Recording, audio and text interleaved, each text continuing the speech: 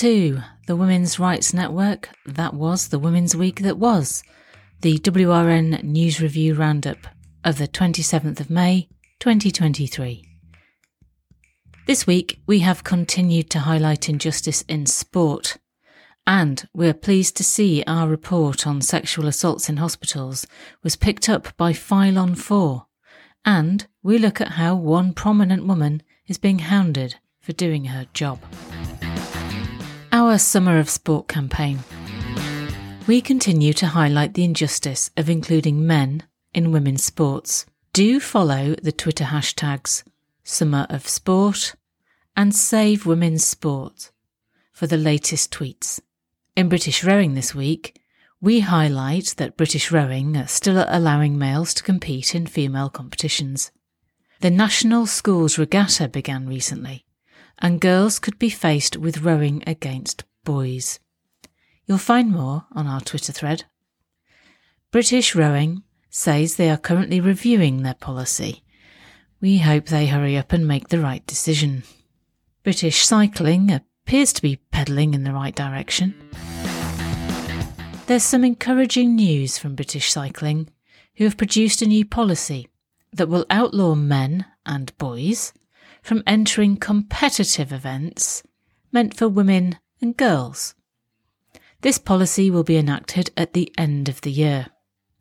While we welcome this, we're sorry that non-competitive events have been excluded, and women who join a recreational women's event, such as the Breeze programme, could find themselves riding with men.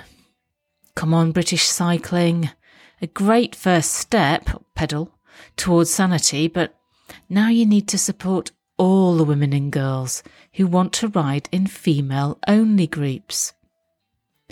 Sadly, the international cycling community still include men in women's events, and those men are continuing to steal prizes meant for women and girls.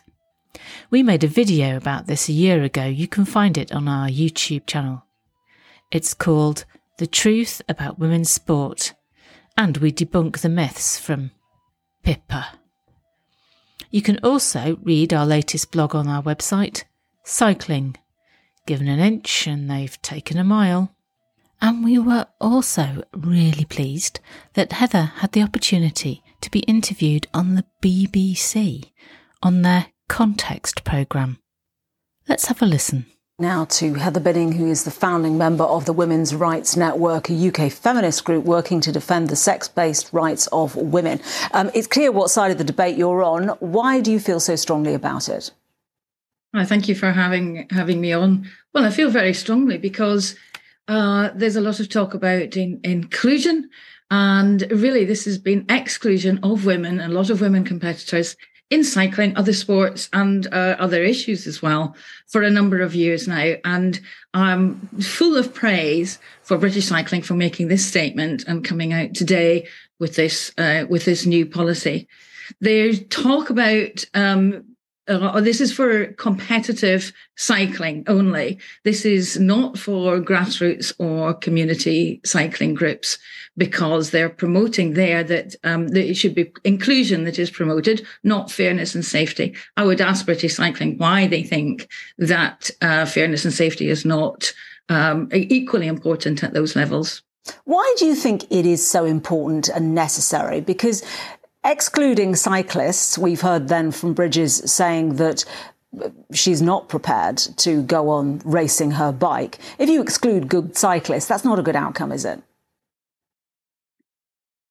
Emily, for the sake of anybody watching this that might like to know, because you're using pronouns she when describing this person and calling a transgender woman, this is a person, and the people that we're talking about are people that were born male, that went through male puberty. Now they would like to be women, but they will never change being male. They will suffer from male illness, male disease. They have male bodies, and they are using the word woman to try and gain, well, they have an incredible advantage.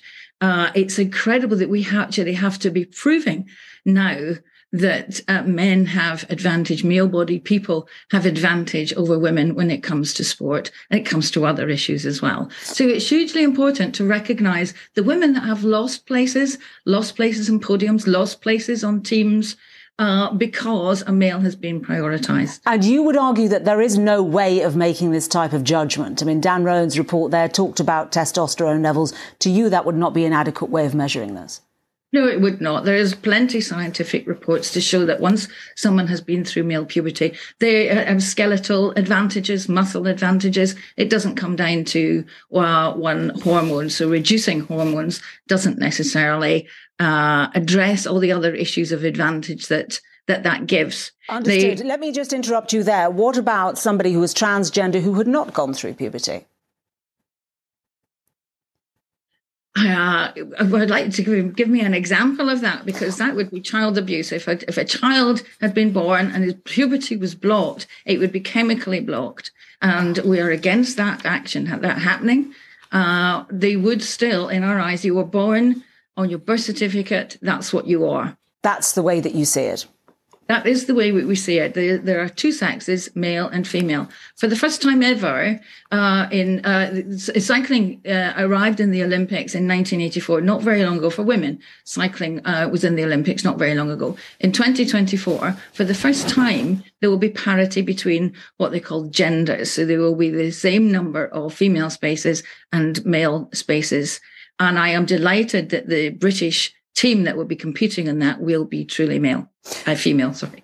The difficulty is the way that you talk about this suggests that it is slightly politicised. You're not simply saying we are making this judgment because in this particular context we think there is unfairness. When you talk about men and women, you seem to be straying into the political arena a little. I don't think this is political. This is biological. Is the earth flat? Is the earth round? Is the sun hot? You're male. You have male hormones. You're female. You have female hormones. That doesn't change. You can't change that. So we can pretend and we can go along with people that, well, they'd like, I don't care if you want to wear makeup or nail varnish. That's all right. But and the idea that this is violence that was stated, or I think the word genocide was used as well. Well, I'm afraid somebody needs to recheck the dictionary on what those phrases actually mean. Thank you very much indeed for joining us. Thank you. Park Run. Let's run the men out of the women's records. We've heard of numerous examples of men who've used Parkrun's policy to self-ID as female and have affected women's rankings in parkrun events. This includes a man convicted of attempted murder. Parkrun isn't supposed to be a competitive race, but these weekly events are taken seriously by many runners who strive to excel in their sex and age group. How can you help? If you run in parkrun events, contact them. Let them know what you think. You can sign the petition at change.org to oppose self-ID at Parkrun, and you can buy one of our excellent t-shirts at violetvend.com. Save Women's Parkrun. The WRN report, Sexual Assaults in Hospitals.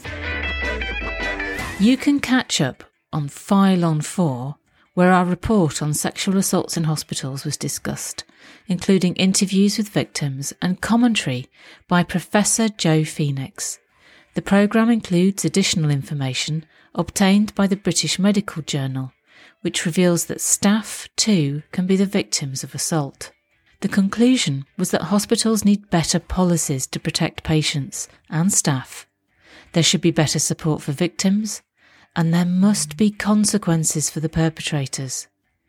We hope Steve Barclay, the Health Secretary, will make sure these necessary changes happen. Baroness under attack for doing her job.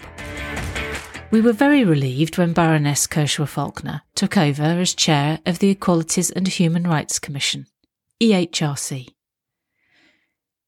She demonstrated an understanding of the conflict between gender reassignment in the Equality Act and the much larger category covered by sex, and seemed committed to clarifying the law.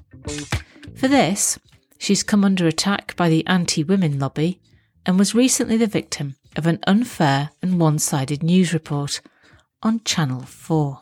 You can read further details in the Times view on Baroness Faulkner, hit job, and an insider view by Ian Aitchison in the Daily Mail. And, according to further article in the Daily Mail, a recent internal investigation against the Baroness has been suspended, and it seems that around 50 of her fellow peers have spoken up in her support and complained about the Channel 4 report. At the Women's Rights Network, we support Kershaw Faulkner and her work to protect the rights of women and girls.